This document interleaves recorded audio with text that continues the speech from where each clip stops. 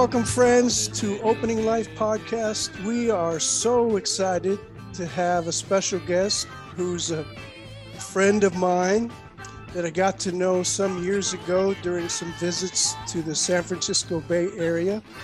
His name is Greg Errico, and he is the drummer of the historic band Sly and the Family Stone, a hero to musicians all over the world, including me, not only because he's a member of the Rock Hall of Fame, he's in the Hall of Fame of all-time greatest grooves that have ever existed in any music, laying down the beat with Larry Graham and brothers and sisters in Sly and the Family Stone.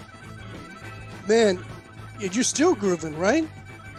I'm blessed to have had all this time so far on this planet and still be able to perform and all that kind of stuff. It's funny because, especially drumming, if you're really bringing it to the stage, it's a very physical thing also. Right. Like if I was a football player, yeah, most of them are done. A little after 40 years old, you're done. Right. I couldn't imagine being in that world. I still get to play drums, Sure. I love it. I'm just blessed to still keep in shape and very active. I keep all the parts moving so I can still do this. Summer of Soul film released last year with fantastic footage of Sly and the Family Stone. I was also watching some videos today, including the historic appearance you guys made on the Ed Sullivan Show. We did it 3 times. 3, okay. When I saw you guys did kind of a medley where you played continuously through some different tunes. You had the silver suit with the green silky shirt button. Yeah. Do you still have those clothes? I have them. Some of them I've donated to the Rock Hall in Cleveland. I have most all those. You were up there with Sly in terms of your slick dress. On the dress side, we were pretty loud. As loud as the music, We were colorful and bright in every respect. And so it was a very visual experience, beside the audio experience and just the presence and sheer power of the music back then. It was an amazing time. It really was. Yes. I can't remember the name of the guy who is narrating at this part of the Summer of Soul documentary, but he talks about how before he saw Sly and the Family Stone perform, uniforms were all like suits and ties and really buttoned up and put together. He said, after I saw Sly and his band perform, all that was out the window. We just decided to be free. And I was like, yes, I love that. Out the window. Watching the Summer of Soul was the first time I saw you and the band perform. It's not the first time I've heard the music, but it's the first time I'd actually seen y'all perform. I was just so blown away by how free and happy you all were. Like you just embodied the spirit of something different than what was going on at the time. There was a lot of deep, heavy things happening at the time you all were performing and making this music. And everything about y'all was like, it's raining outside, but it's not raining in here. That's right. The party. Yeah. And I loved that. Can you tell us just a little bit before we get into the music, what it was like to be a part of that culture and creating that kind of energy? To see the band, especially put it in perspective, that time period, we were so outside the box that there was no box. I mean, this was like, we just kind of challenged everything, but in a very good way. In retrospect, what was going on then? I mean, this is like the mid-'60s, all the racial things that were going on in this country. And as a matter of fact, you mentioned Summer of Soul. So they're editing this thing, some great concert footage, there's wonderful artists on it, and they're about a year into it. And then George Floyd incidents and country all of a sudden comes to a flying halt. We're back in the 60s again. Things that we had seemingly grown from and lifted out of. But no, it's like, hello, we're still here, all that the ugliness. And they stopped editing and said, wait a minute, there's another story to be told here, because the footage included a lot of vibe and scenes that were making statements about this. And here we're 50 years later, and these things are happening again. As is our habit on this podcast, when we take a song, a poem, a story, we open it together, and then we ask, what does it say to our lives? We get to do this with the fantastic music of Sly and the Family Stone with Greg here, and get to hear from Greg firsthand about what this music said to him and to the people that first heard it. And we're going to listen to two songs, beginning with one tune that anyone that knows Sly and the Family Stone knows this tune. This was your first number one hit. So we're going to listen to this tune. Okay. Are we ready? Yeah. Here we go.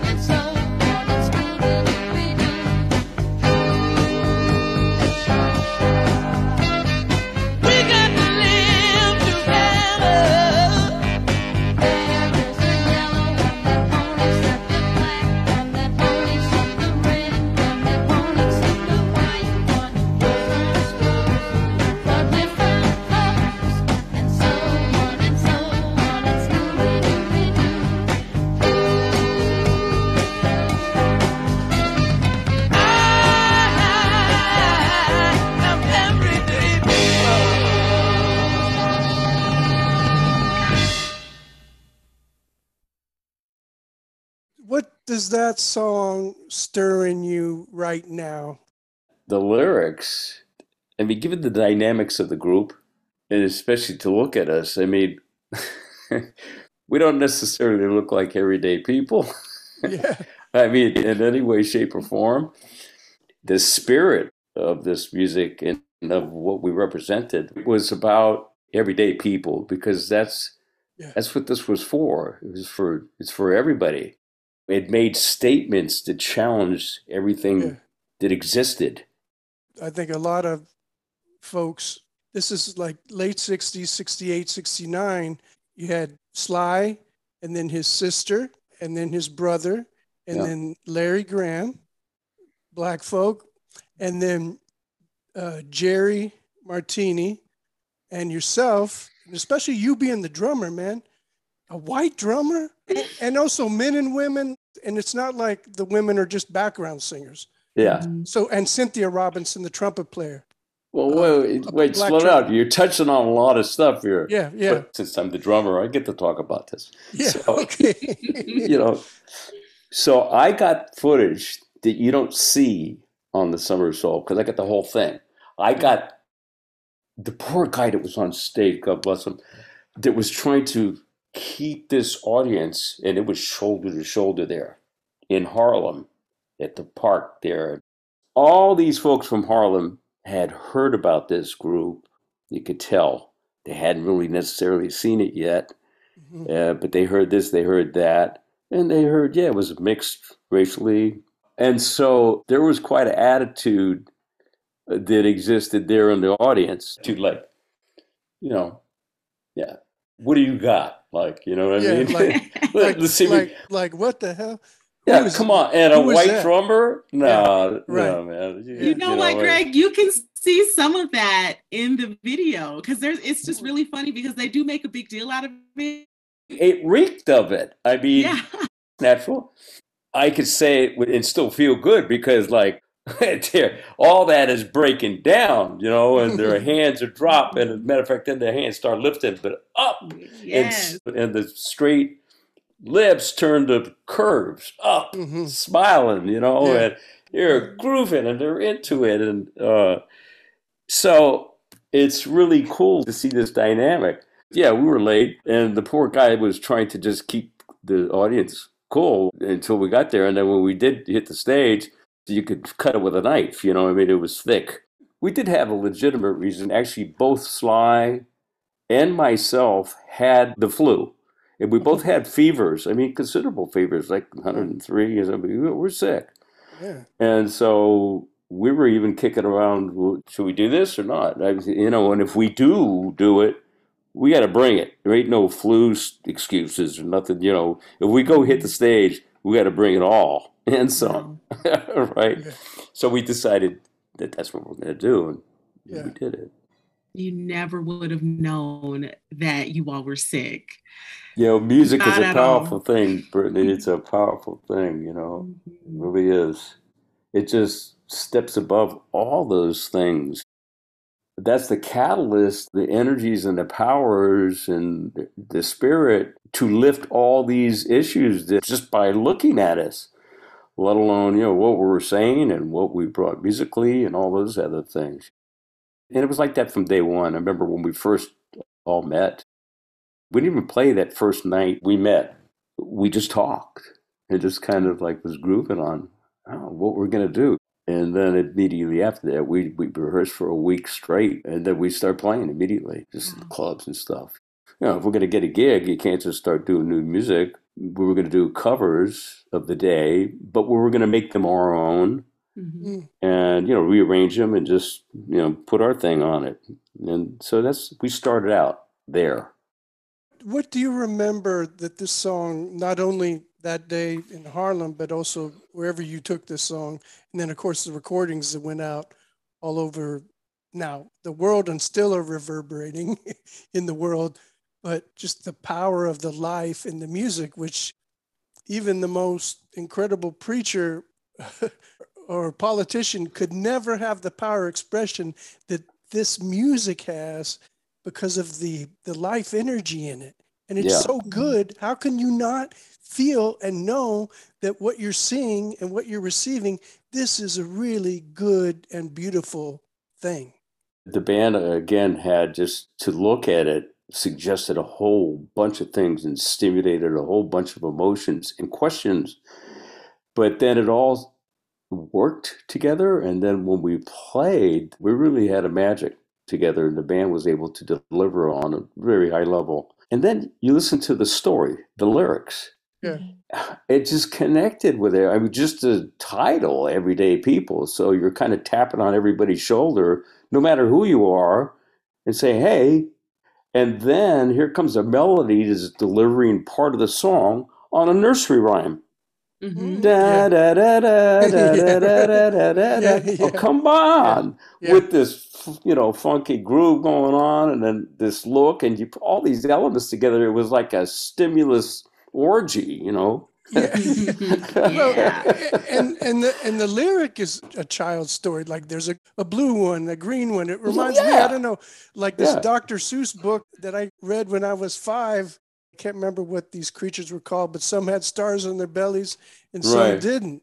It's about, hey man, can we accept one another as we are and like celebrate the difference?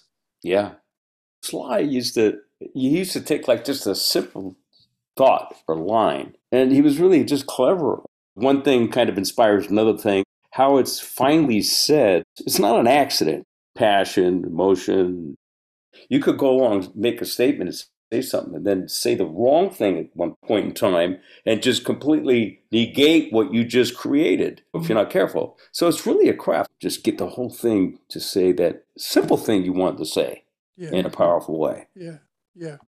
I find that challenge as a poet to not say something that completely erases everything you wrote before. It's funny, I'm working on a piece right now, and I wrote the first couple of lines and I was like, oh, that's good. And then I wrote something else and I'm like, that's good too. Doesn't match, but I want them both. But you can't keep them both because you're going to lose the message. But I say that because I find that everything that's written is intentional. Yeah. So the line that I'm curious about is the Scooby-Doo part. Where did that come from? Probably for a lack of saying the next thing that worked. There was probably words there, and maybe, well, let me try to get some, that don't work either. Just let Scooby-Dooby-Dooby. Because then it's kind of like the space between the notes is important, sometimes even more important than the notes you play. Yeah. That space you leave makes a bigger statement than the previous note or the one after. Mm-hmm. It creates what those notes do, right? and so you're from what you just said, Brittany, that's exactly what I'm talking about. Mm-hmm. I think that process and that consideration for what you're trying to accomplish, what you're trying to write. You referred to this earlier, Greg, talking about there's dynamics that seem to be at work in the world in terms of the present day, of course, racial issues, but other issues that are still very felt and real, and where we have a lot of work still to do. What does the song say to today from your point of view? And Brittany, you can answer that too. Yeah, weigh in here, Brittany. What it makes me feel today is that we're going backwards, like we're forgetting this simple message that we're all the same. There's a lot of reasons people find for division that aren't necessary. What I love about the song that you all created, Everyday People, it's such a simple message done in such a beautiful and fun way. And, I think the first time I ever heard that song was on a commercial advertising something or other. Yeah. So I'd never heard the verses before. I'd only ever heard the So did it make you want to go check out where this came from? No, because I was a kid. I didn't know any better. I was just like, oh, that's cool. Everyday People. Awesome. Yeah. And it wasn't until I heard the whole song that I was like, oh, this is a whole message. I think the message is so simple that people just forget it doesn't have to be this complicated. As many years have gone by, things have not progressed as far as I feel like we should have come. Back to the simple message in the song, like, hey, we're all just everyday people. Can we see each other for who we are and vibe on our humanity instead of the things that separate us? That's what has to happen at the end of the day. The song hits that in its simplest form fundamentally, but there's a complexity to that simplicity. One of the upsides I've seen to the COVID issue, here's nature's way of pulling the rug from underneath everybody on one swipe. Hey, come on now. Take a new look at this. We all need, feel, and want the same things. A slap in the face, a good one, wake-up call. We got to live together. Brittany and I participated in a Nexus virtual event online with folks from the States, different European countries, friends of ours from Beijing. We're all everyday people. So all this difference, it just kind of wiped the differences out and just put it back into, we're just all human beings, we're dealing with this thing. It's big, serious. A reset button, boom, Right. The thing that separated is fear, right? What I'm curious about is, do you feel like your music with Sly and the Family Stone was a challenge to that fear? Absolutely. As powerful as the music and the group and the looks and all of the challenges that we presented just by our presence, it wasn't a threatening thing at all. As different as it was, oh, look, even if you didn't understand it, you're just looking and you're cool, okay. What do I feel now? Kind of like open the door for all these things to happen because it was inviting. Then you'd hear a nursery rhyme and you'd hear Scooby Dooby Doopy and you'd hear, hey, everyday people. It's like, whoa, wait a minute, Mm-hmm. Listening to your music and watching you all, you could feel the heaviness, but when you all took the stage, you could feel the lift. And it's like they are challenging all the norms. They are challenging the fear, but they're doing it in such a beautiful way. People don't even realize that their fear is being dissipated. I love that. That's also my approach to the challenges of our society as an artist. How do I do it in a way that is non-threatening? Challenging the things though that need to be challenged. A lot of it is people's fear and misconception about other people and things in the world that art and music has a way of just like circumventing in such a beautiful way.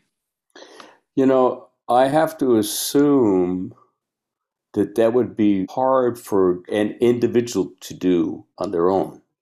The openness of including all these different elements had a lot to do in a free way, not in a contrived or directed way.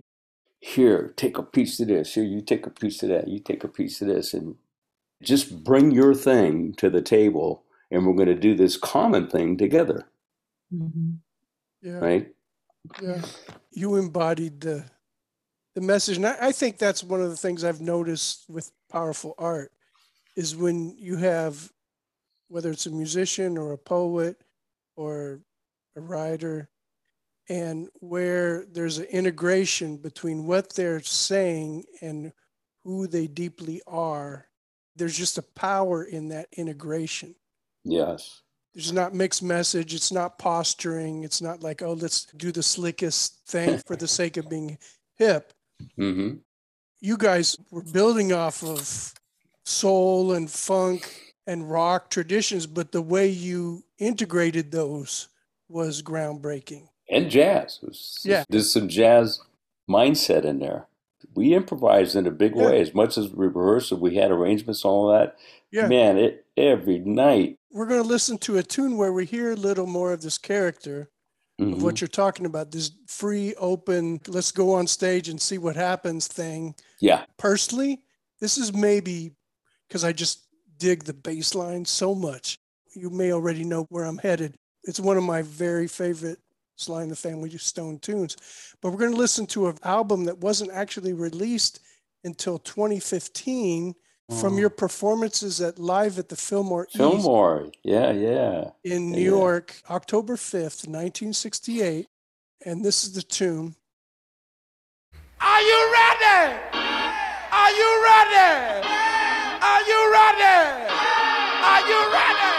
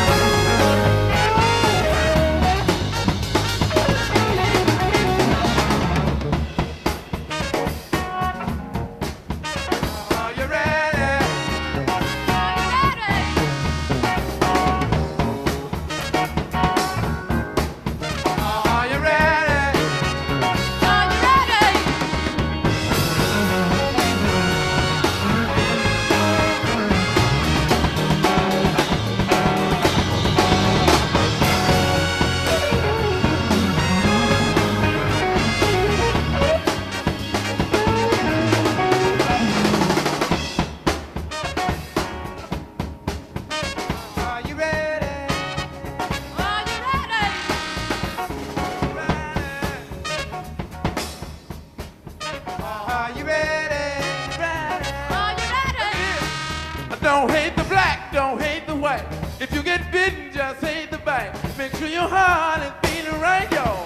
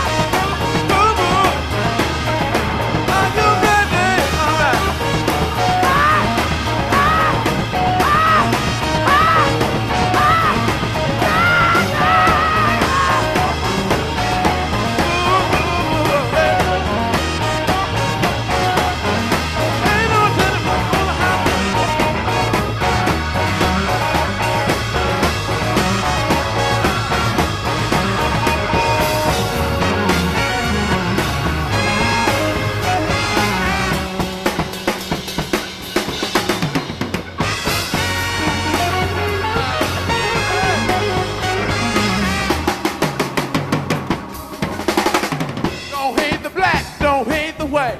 If you get bitten, just hit the bite. Make sure your heart is beating right, yo.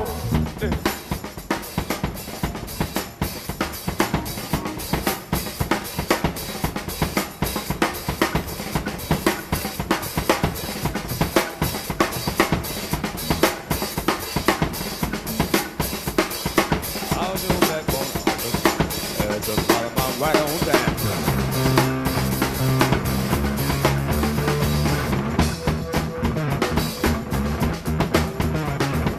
Proving people, how do you do? I ain't gonna delegate no fun.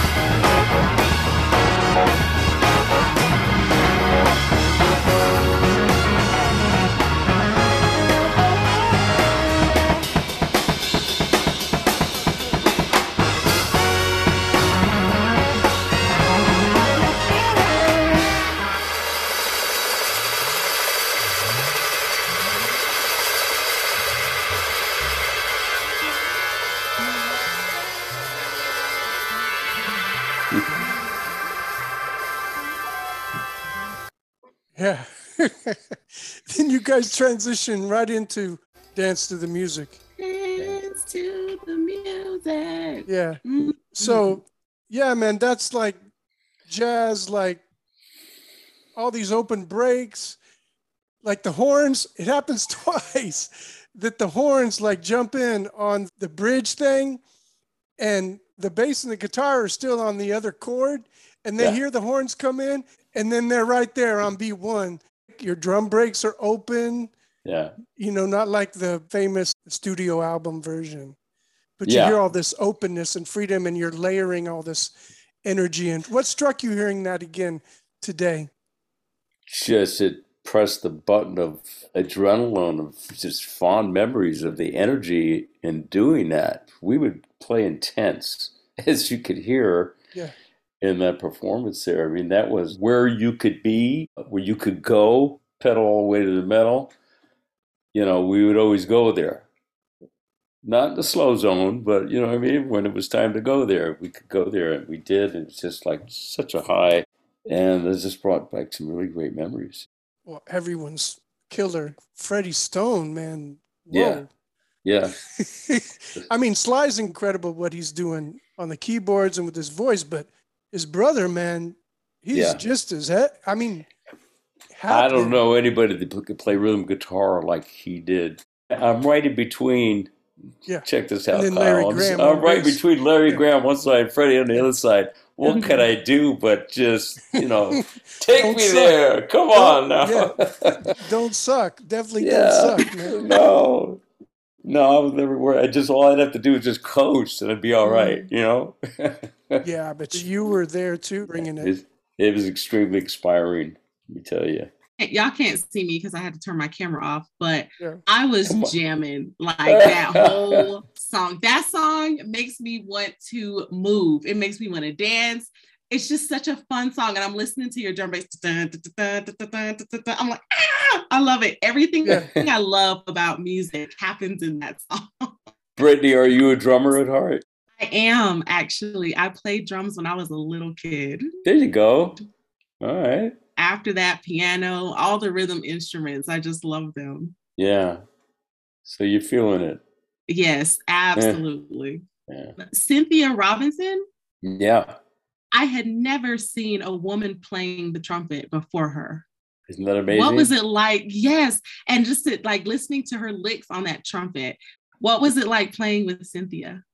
Absolutely phenomenal. I miss her so much. You know, we lost Cynthia a couple years ago. Yeah. She passed.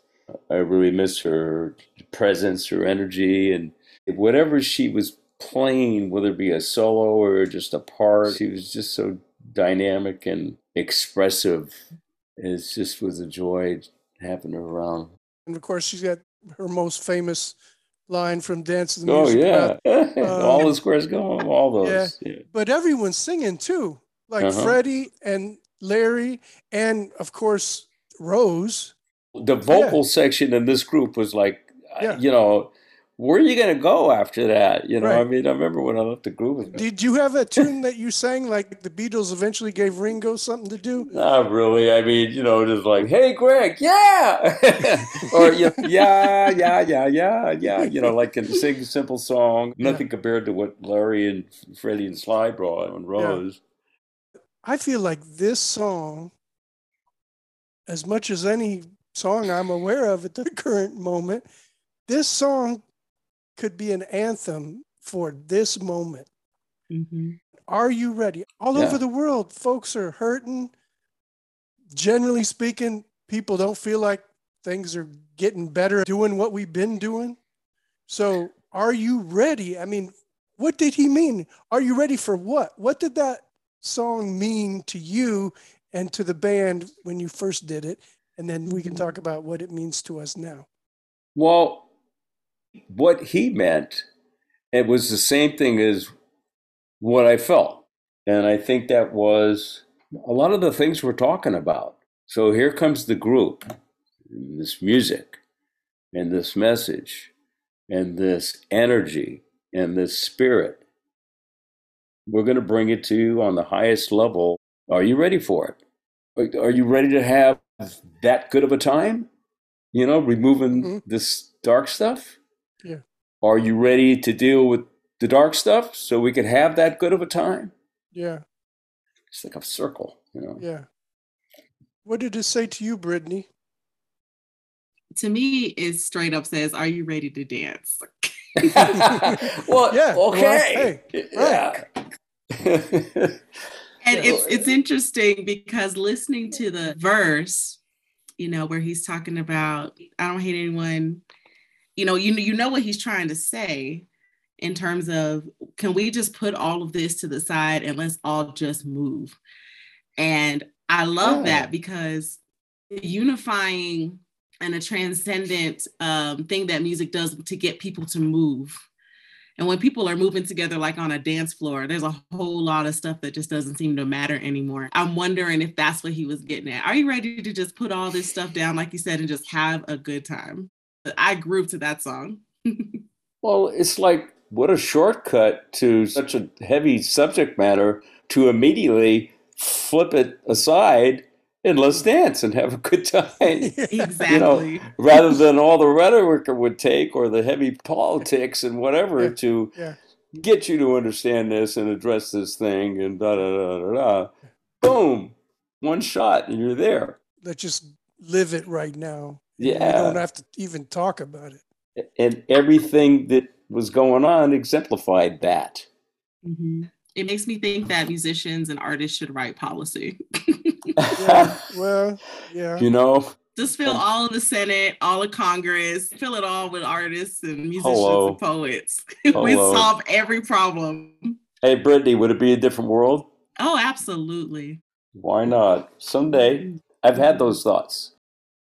Closing question, Greg. To me, just listening again to the band, it's like a superpower. It's like a Marvel heroes turning this love beam and this life beam on people, and they're helpless to defend themselves against it. What did it feel like to be a part of that?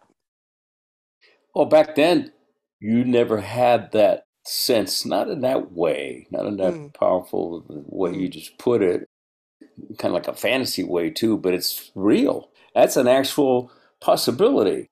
As we were doing it, you didn't have that kind of you could feel like you had something special and that kind of stuff, but nothing to the extent of where it has grown.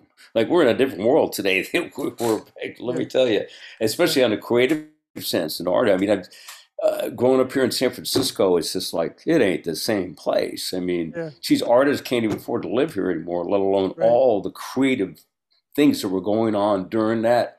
And I call it, quote unquote, the musical renaissance of the late 60s and early 70s. Right. It's amazing.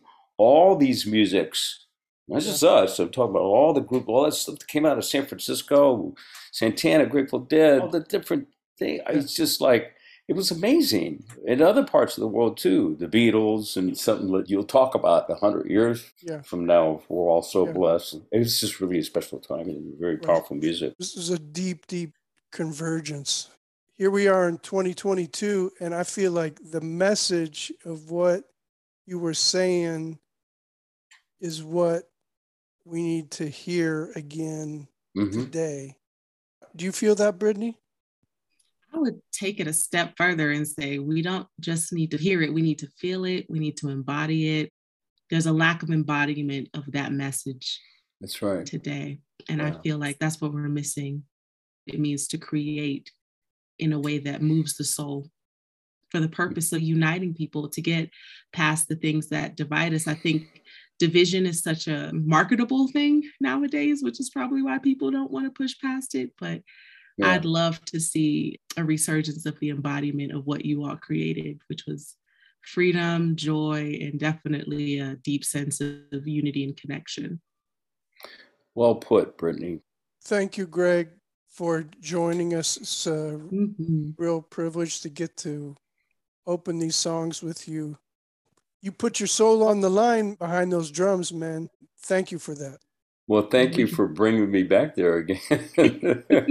That was a lot of fun. Thank you, Brittany. Greg, it's so great to meet you. Hey, all right. Thank you both for having me. Yes. Thank you so much. Yes, I enjoyed it.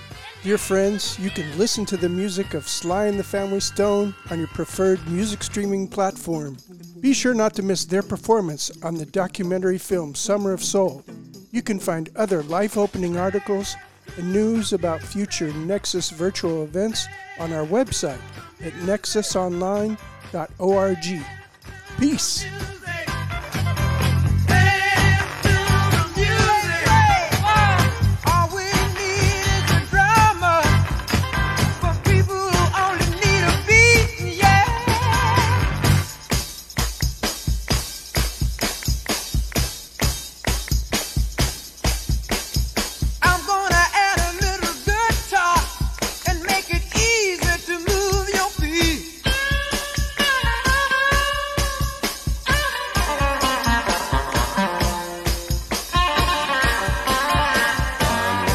Some bottom so that the dancer just won't hide.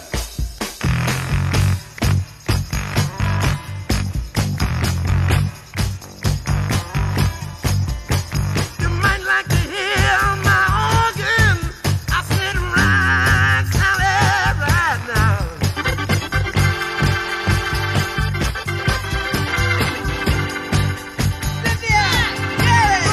If I could hear the horns blow, Cynthia on the throne,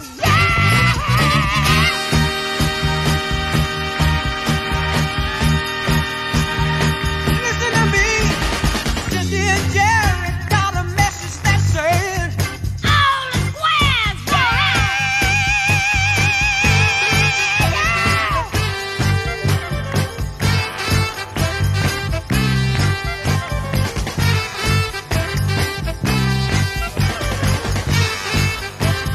listen to the voices.